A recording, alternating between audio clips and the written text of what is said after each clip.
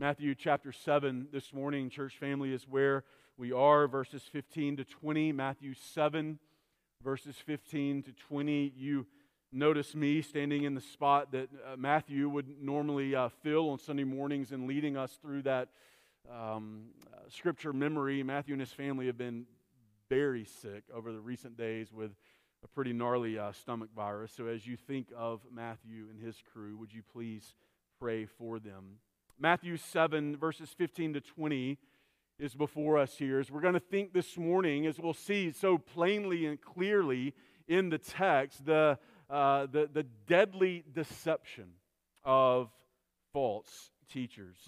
When you even start in the book of Acts, as you're thinking about the history of the church, and you start in the book of Acts, and then you move your way throughout the last 2,000 plus years of church history, what you're going to consistently find is that the greatest threat and the greatest dangers to the church are not from the outside. It's not to say that there aren't dangers when it comes to persecution. It's not to say that there aren't dangers when it comes to cultural influence that would seek to be pressed upon the life of the church from the outside. Even though those are dangers, what we find in Scripture and throughout the history of the church is that what happens out there is not the greatest danger. The greatest threat to the church comes not from outside, but from inside the church. Inside the church, through the avenue of false teaching and false teachers. Like the Trojan horse of Greek mythology, false teaching, it presents itself as a good gift. It comes with a message and an offer of peace. But once inside the life of the church, its doors are flung open wide, and what begins to pour out is death and destruction upon the church. As we've moved through, again, some 2,000 years of church history, beloved, you need to know this morning that nothing has changed. False teaching is not just something that we see in Scripture, but now we've kind of stamped that out and we can kind of move on from those conversations. Because false teachers, with their false teaching, they infiltrate pulpits. Their message finds its way into top-selling Christian books. The false teaching of this world infiltrates and inundates your social media feed every single day. False teachers and false teaching has found its way into our so-called Christian entertainments. Here's the problem, that compared to the crooked and perverse generation in which we live, these false teachers and false teaching, it appears to be, by contrast and comparison, it appears to be all right. It doesn't appear to be that big of a deal at all. Those well-meaning in the church who are desperate to confront the darkness of our day, they swing open their doors to these teachers and their teachings, not knowing that they have invited death and destruction into their midst. Christians and congregations find themselves mesmerized by new and innovative ways or forms of what we call doing church. Pastors and shepherds who should be those guarding and protecting the flock of God under their care, they are neglecting to protect. Or even worse, they prey upon God's people themselves. False teachers come with a message of, oh, can't we all just get along? Let's just leave our doctrine, leave our theology at the door. They seek to broaden what God has made narrow. And like the false prophets of Jeremiah 6:14, they proclaim peace, peace, but there is no peace. False teachers, they don't contend earnestly for the faith once for all delivered to the saints, and in fact, they allow faith in just about anything. And as a result, churches are torn apart. The unity of the brethren is destroyed. Marriages struggle and suffer. Saints are adrift in a rudderless ship tossed about by every wind and wave of doctrine. Church, throughout God's Word, God goes to great lengths to make us aware of the reality, not just that false teachers and their false teaching exist, but God goes to great lengths to show us the devastating effects that it has on the lives sitting in the pew. To say it most succinctly this morning, this matters. It matters to you. It matters to us. It matters to your marriage. It matters to your children. We come to Matthew 7, verses 15 to 20.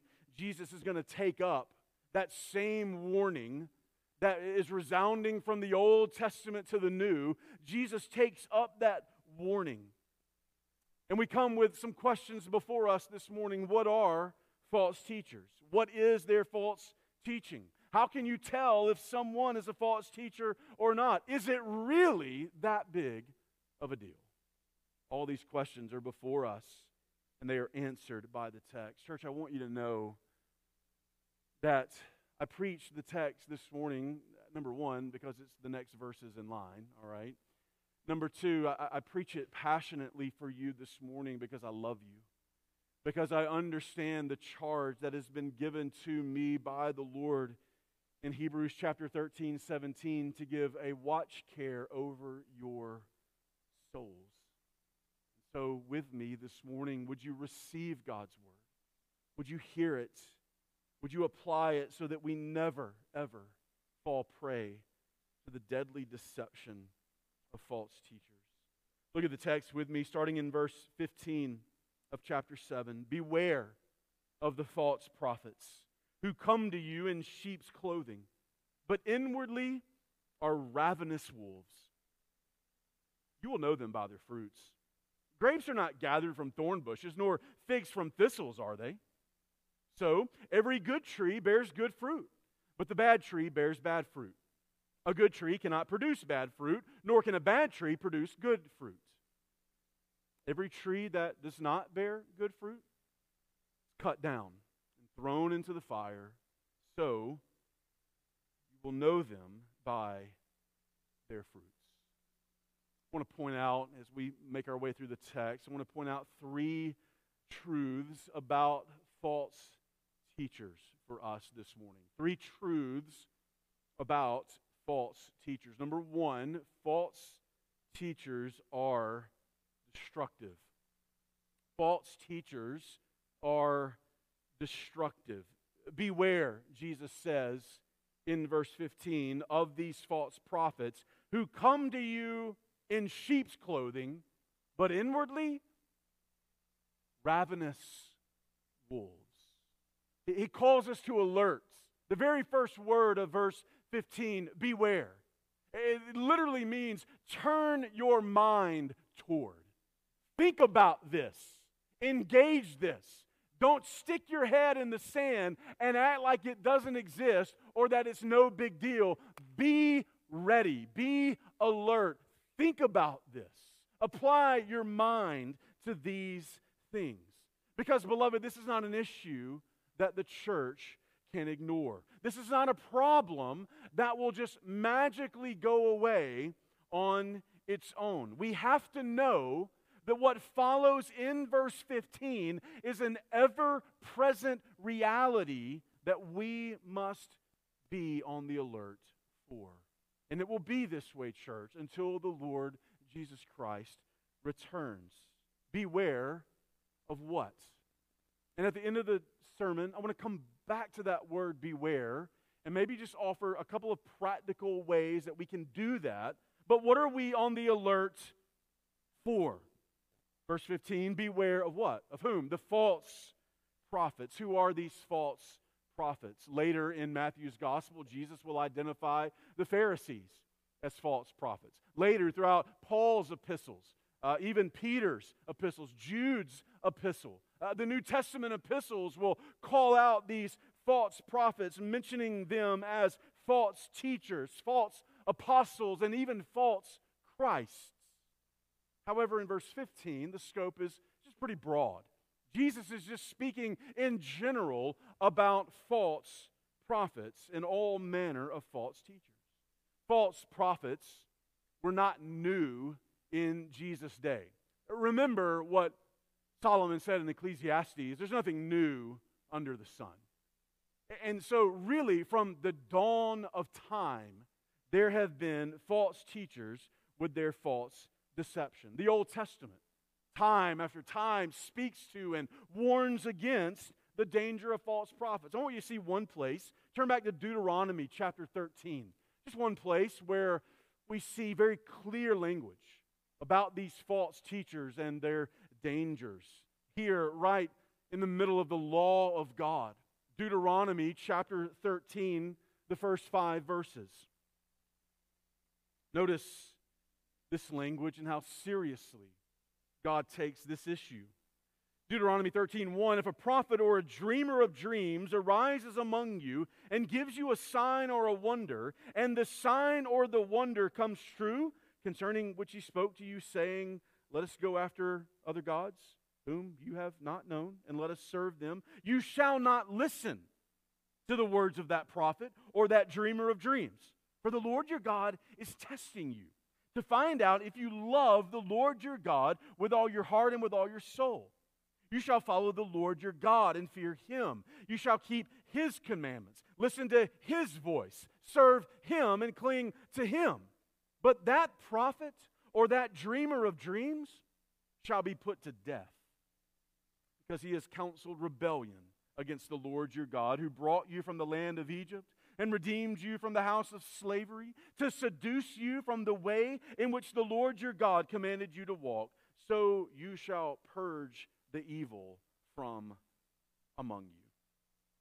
Church, from that, what I want you just to understand is that as long as there have been a people of God, there have been false teachers and false prophets among them, seeking to seduce them, to lead them away, to have their hearts chase after other passions and pursuits.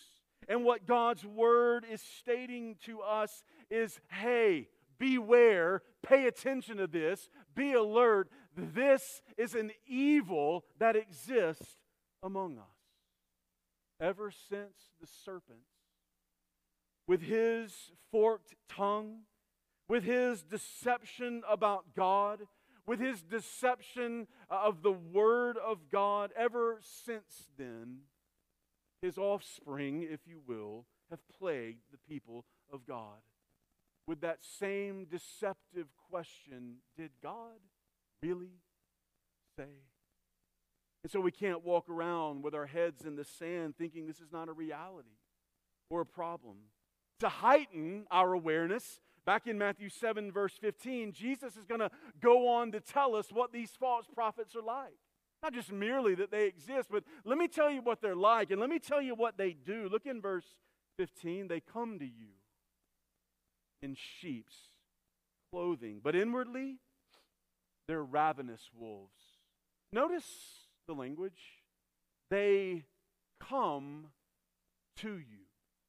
It's not merely that they're out there on the fringe. It's not merely the knowledge that they exist out there.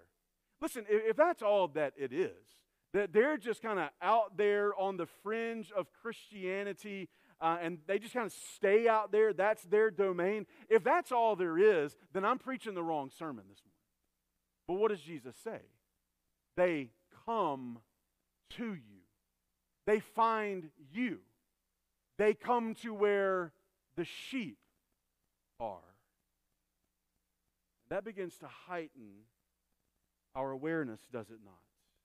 It's not that they're on the fringe, it's that they come to you. They seek to infiltrate. They look for a way in. They have an agenda. They have a plan. And they will not rest until they and their false teaching have found a way into the life of the church, into your heart, into your mind, into the way that you think and the way that you live. How do they get in? How do they do it? They come to you in sheep's clothing. You are the sheep of His pasture. You are the little lambs for whom Christ has come and given His life. And how do the false teachers get in? Listen, if they just came and knocked on the door and said, "Hey, I'm a false teacher. Can I come hang out with you guys?" We're going to say, "Yeah, no." Hey, can we come preach in your pulpit? We're going to be like, "Nah, that's a hard pass, right? Not happening." But that's not how they come.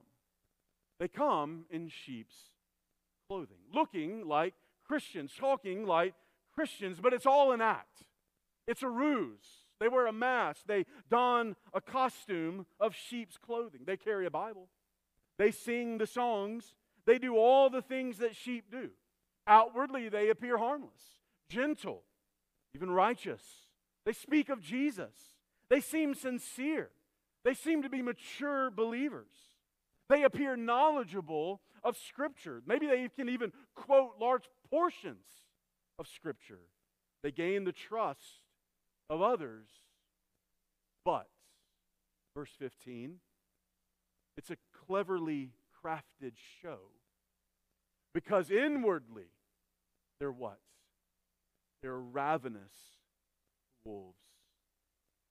Just to remind you, wolves are not friends of the sheep.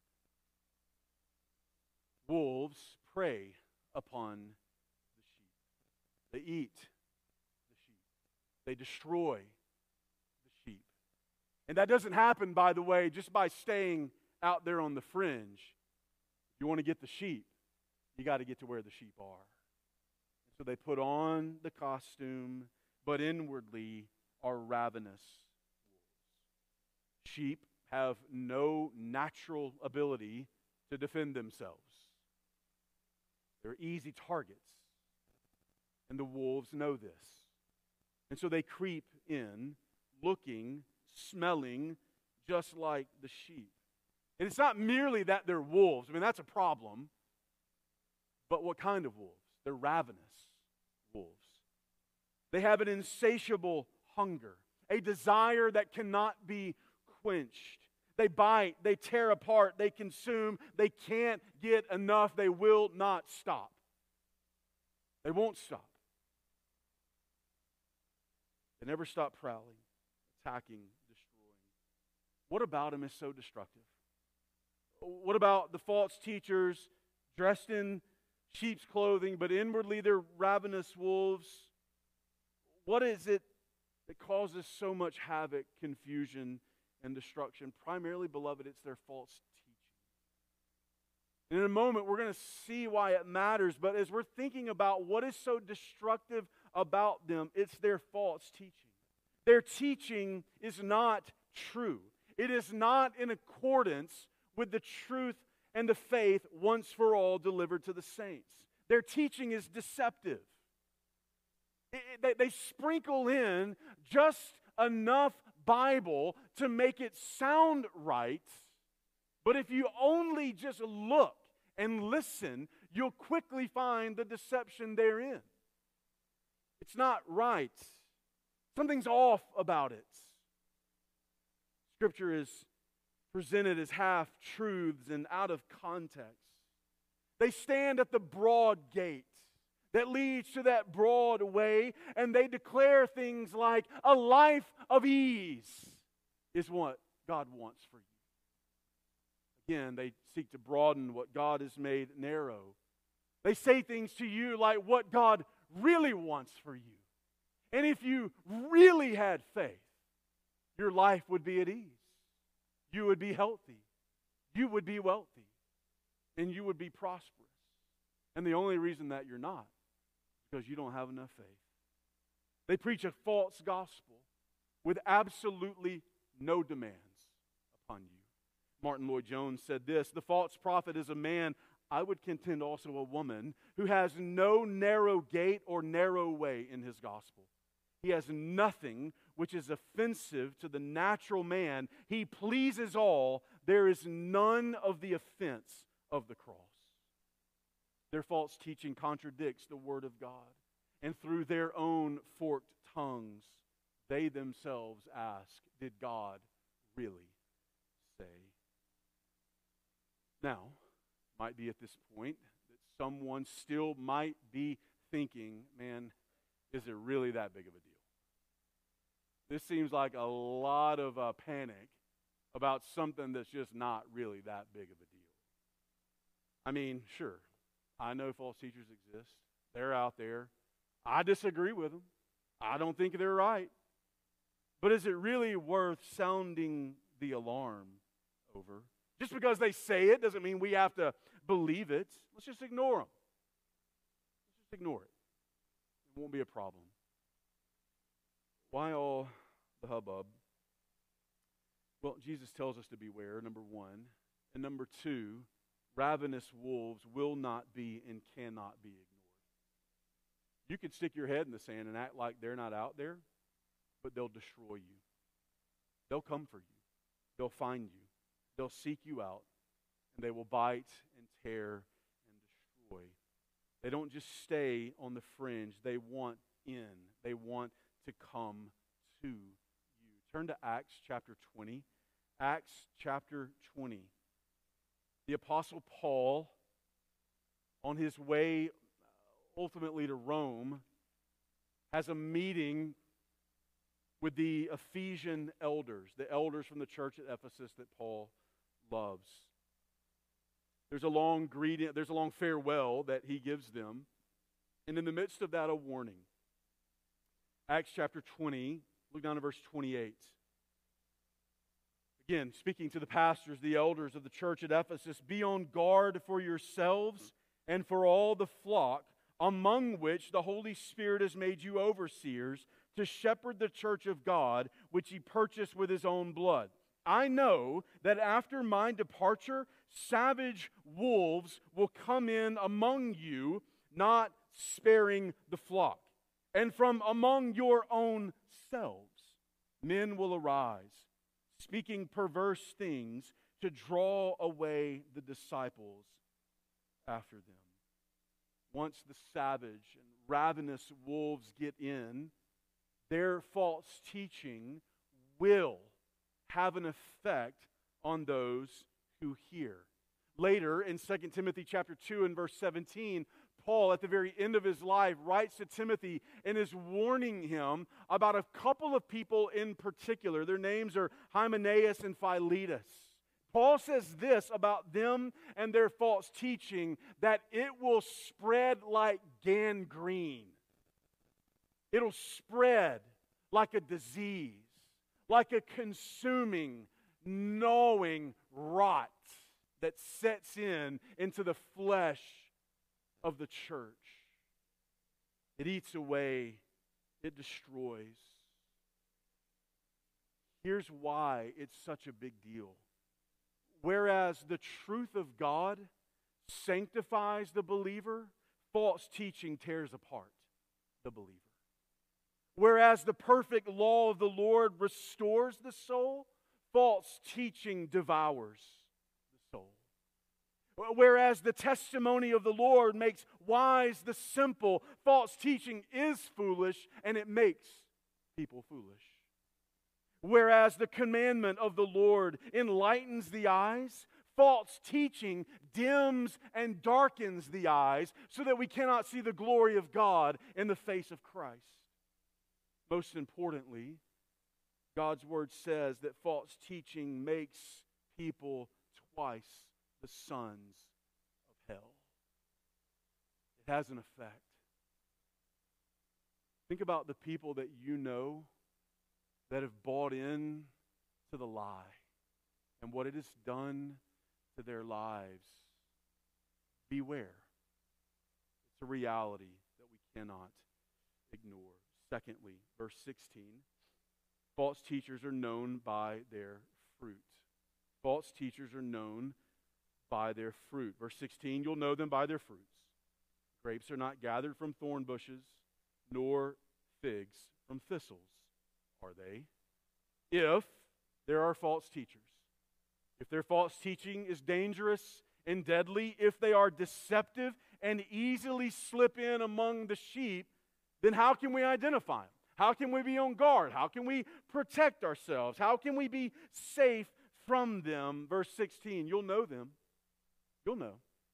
And you'll know them by their fruits. Listen, if you're like me, you don't know anything about like trees and plants, all right? I like them. I like that they exist. I like that there are people who can make them grow and keep them alive. I'm just probably not one of those people, all right? I don't pay tons and tons of attention. I just enjoy them, and kind of keep on rocking on with my life. I don't know anything about differentiating trees. I can't look at their bark and really tell you that much of a difference, or, even if you don't like leaves, you look at the leaves and you can't differentiate between different kinds of trees. There is one surefire way that you can identify what kind of tree, especially if it's a fruit tree, that you're looking at. You will know what kind of tree that is by what? By its fruit. And I love this. This is like cookies on the bottom shelf for a guy like me, all right? You'll know, you don't have to guess, you'll know that when you walk out in that orchard and there's apples hanging off the end of those limbs, hey man, that's an apple tree. Or when you walk out there, my favorite, and there's big old peaches hanging off the end of that thing, you're going to know without even really have to think about it, hey, that's a peach tree. You know what kind of tree it is by the fruit it produces. Whatever a tree is, that's the kind of fruit it will produce. This is what Jesus is getting at here in verse 16. You'll know false teachers by the fruit of their life. And then he just helps us to think at the end of verse 16, think about grapes. Grapes are not gathered from thorn bushes, are they? And we know the answer to that question is no. Grapes do not grow on these little scraggly, dead-looking little thorn bushes. They grow on these vines with these big leaves and these clusters. And what about figs? You don't gather figs from brambles, dried up dead bushes, do you? No. You gather them from the fig tree. You'll know them by their fruit. You'll know false teachers by the fruit that they produce from the tree of their life. What is the fruit that false teachers produce? Turn to 1 Timothy chapter 6. 1 Timothy chapter 6. The fruit growing from the tree of false teachers is the fruit of their teaching and of their lifestyle. 1 Timothy 6, starting in verse 3. Watch what he's saying. If anyone advocates a different doctrine and does not agree with sound words, those of our Lord Jesus Christ, and with the doctrine conforming to godliness.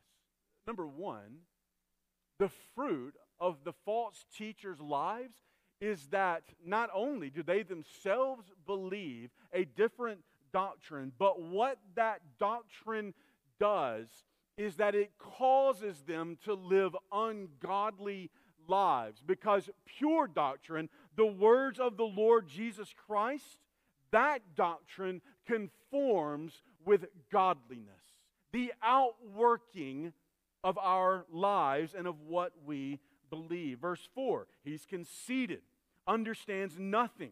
He has a morbid interest in controversial questions and disputes about words, out of which arise envy, strife, abusive language, evil suspicions, and constant friction between men of depraved mind and deprived of the truth, who suppose that godliness is a means of gain. We just spend days right here, but you get the point. The fruit that grows out of the tree of the false teachers' lives is their lives, how they live, how they speak. They get wrapped up in all those things that Paul's mentioning there. There's division and disunity and envy and strife. Their lives are not being conformed to godliness. And that's because their doctrine is wrong. By the way, how you live, how you believe, will absolutely dictate how you live. That's what the book of Titus is all about. What you believe will dictate how you live. Look back in verses 17 and 18 of Matthew 7. So, it's a principle we all understand. This isn't complicated. Every good tree, healthy tree, what kind of fruit does it bear? Good trees bear good fruit. If you go out when it's time for the fruit to be on the tree, and there is tons and tons and tons of fruit hanging off the limbs, maybe you don't even think this, but what you know about that tree, that's a healthy tree. Its roots are strong, it's getting everything it needs because it's producing all of this good fruit. So, good tree bears good fruit, but, into verse 17, bad trees, sick trees, something wrong down in the root of that tree, it's going to produce some pretty rotten fruit, pretty bad fruits. Verse 18, a good tree, it's not going to produce bad fruit. And bad trees, never going to produce good fruit. It's an axiom we all understand. Notice in verses 17 and 18, how many trees are there? There's two. How many fruits are there? There's two. There's good and there's bad. So the general principle being set forth is that good fruit evidences a good tree, while bad fruit evidences a bad tree. Beloved, I would say this to you: the only way to ensure the production of good fruit from our lives, good doctrine, good practice, righteous living, the only way to do that is by abiding in the Lord Jesus Christ. That's why false teachers don't and can't produce good fruit from the bad tree. Because the only way for you and I, let's just start there. Let's just worry about us first, right?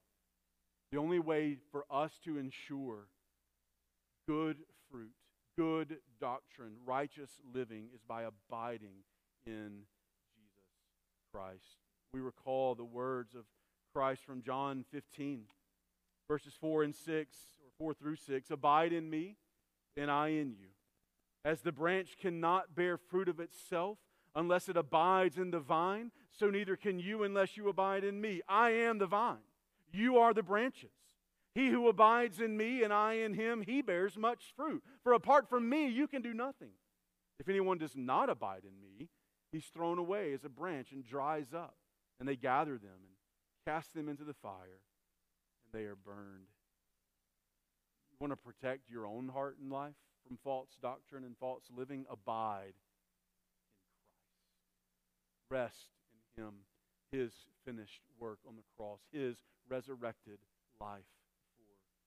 You'll know them by their fruits. Finally, verses 19 and 20, false teachers will face a certain judgment. False teachers will face a certain judgment. Verse 19, every tree that does not bear good fruit is cut down and thrown into the fire. So then you will know them by their fruits. Jesus, the good shepherd of John 10, takes seriously the deception and destruction of his sheep.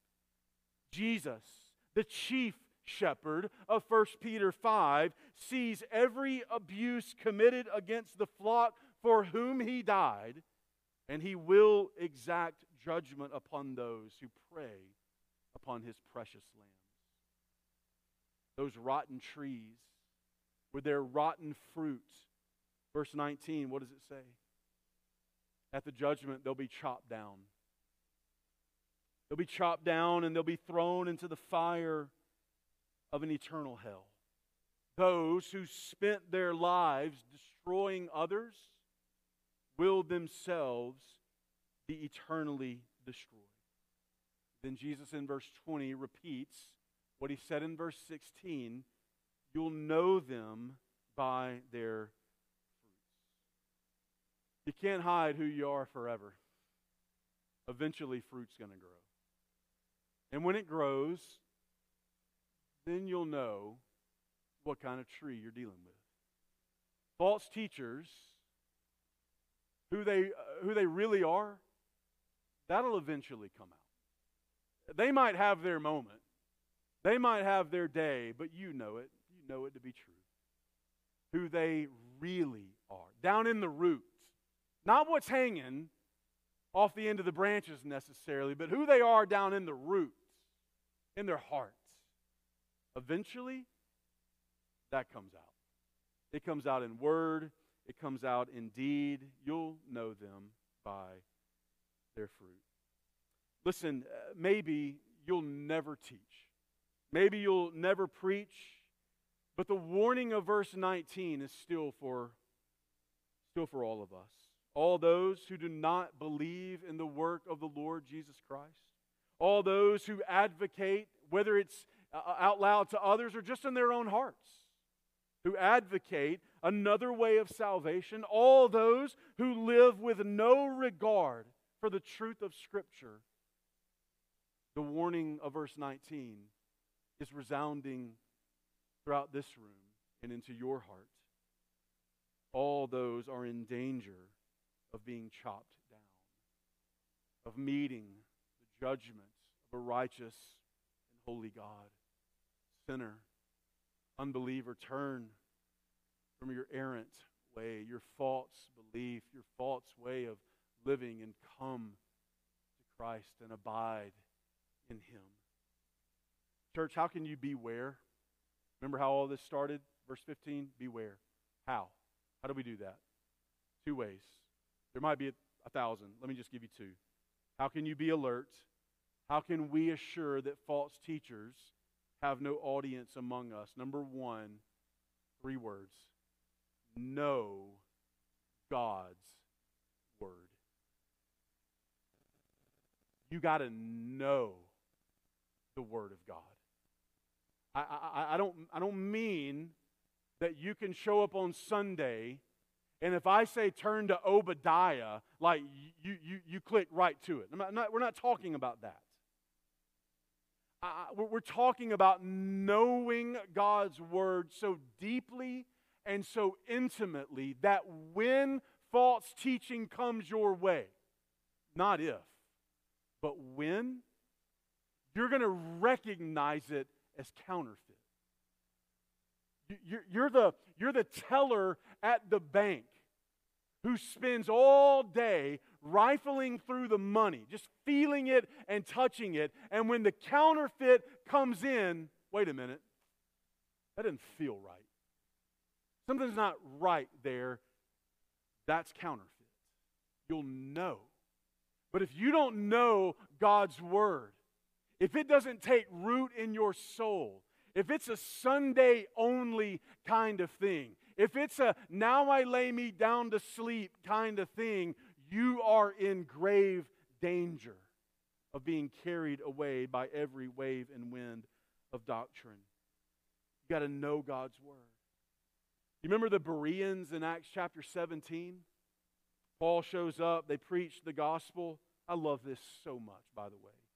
Acts 17:11, it says, they received the word with great eagerness, examining the Scriptures daily to see whether these things were so. Paul comes, Paul preaches, what do? They go home and they examine the Scriptures daily to figure out, is this Paul guy, is he right or is he wrong? Is he true or is he false? By the way, any pastor, any teacher worth his salt will gladly welcome questions and will rejoice when his people examine the Scriptures daily to verify that what they're hearing from the pulpit is true. If a pastor, if a teacher gets angry at those questions, bristles at those questions, doesn't want his authority to be questioned in that moment, you might just have a wolf in your midst. Know the Word of God, examine the Word of God, and secondly, pray for discernment. Don't trust in your own understanding, pray for discernment. Read the Word and then pray, oh God, by your Spirit in me, help me to discern.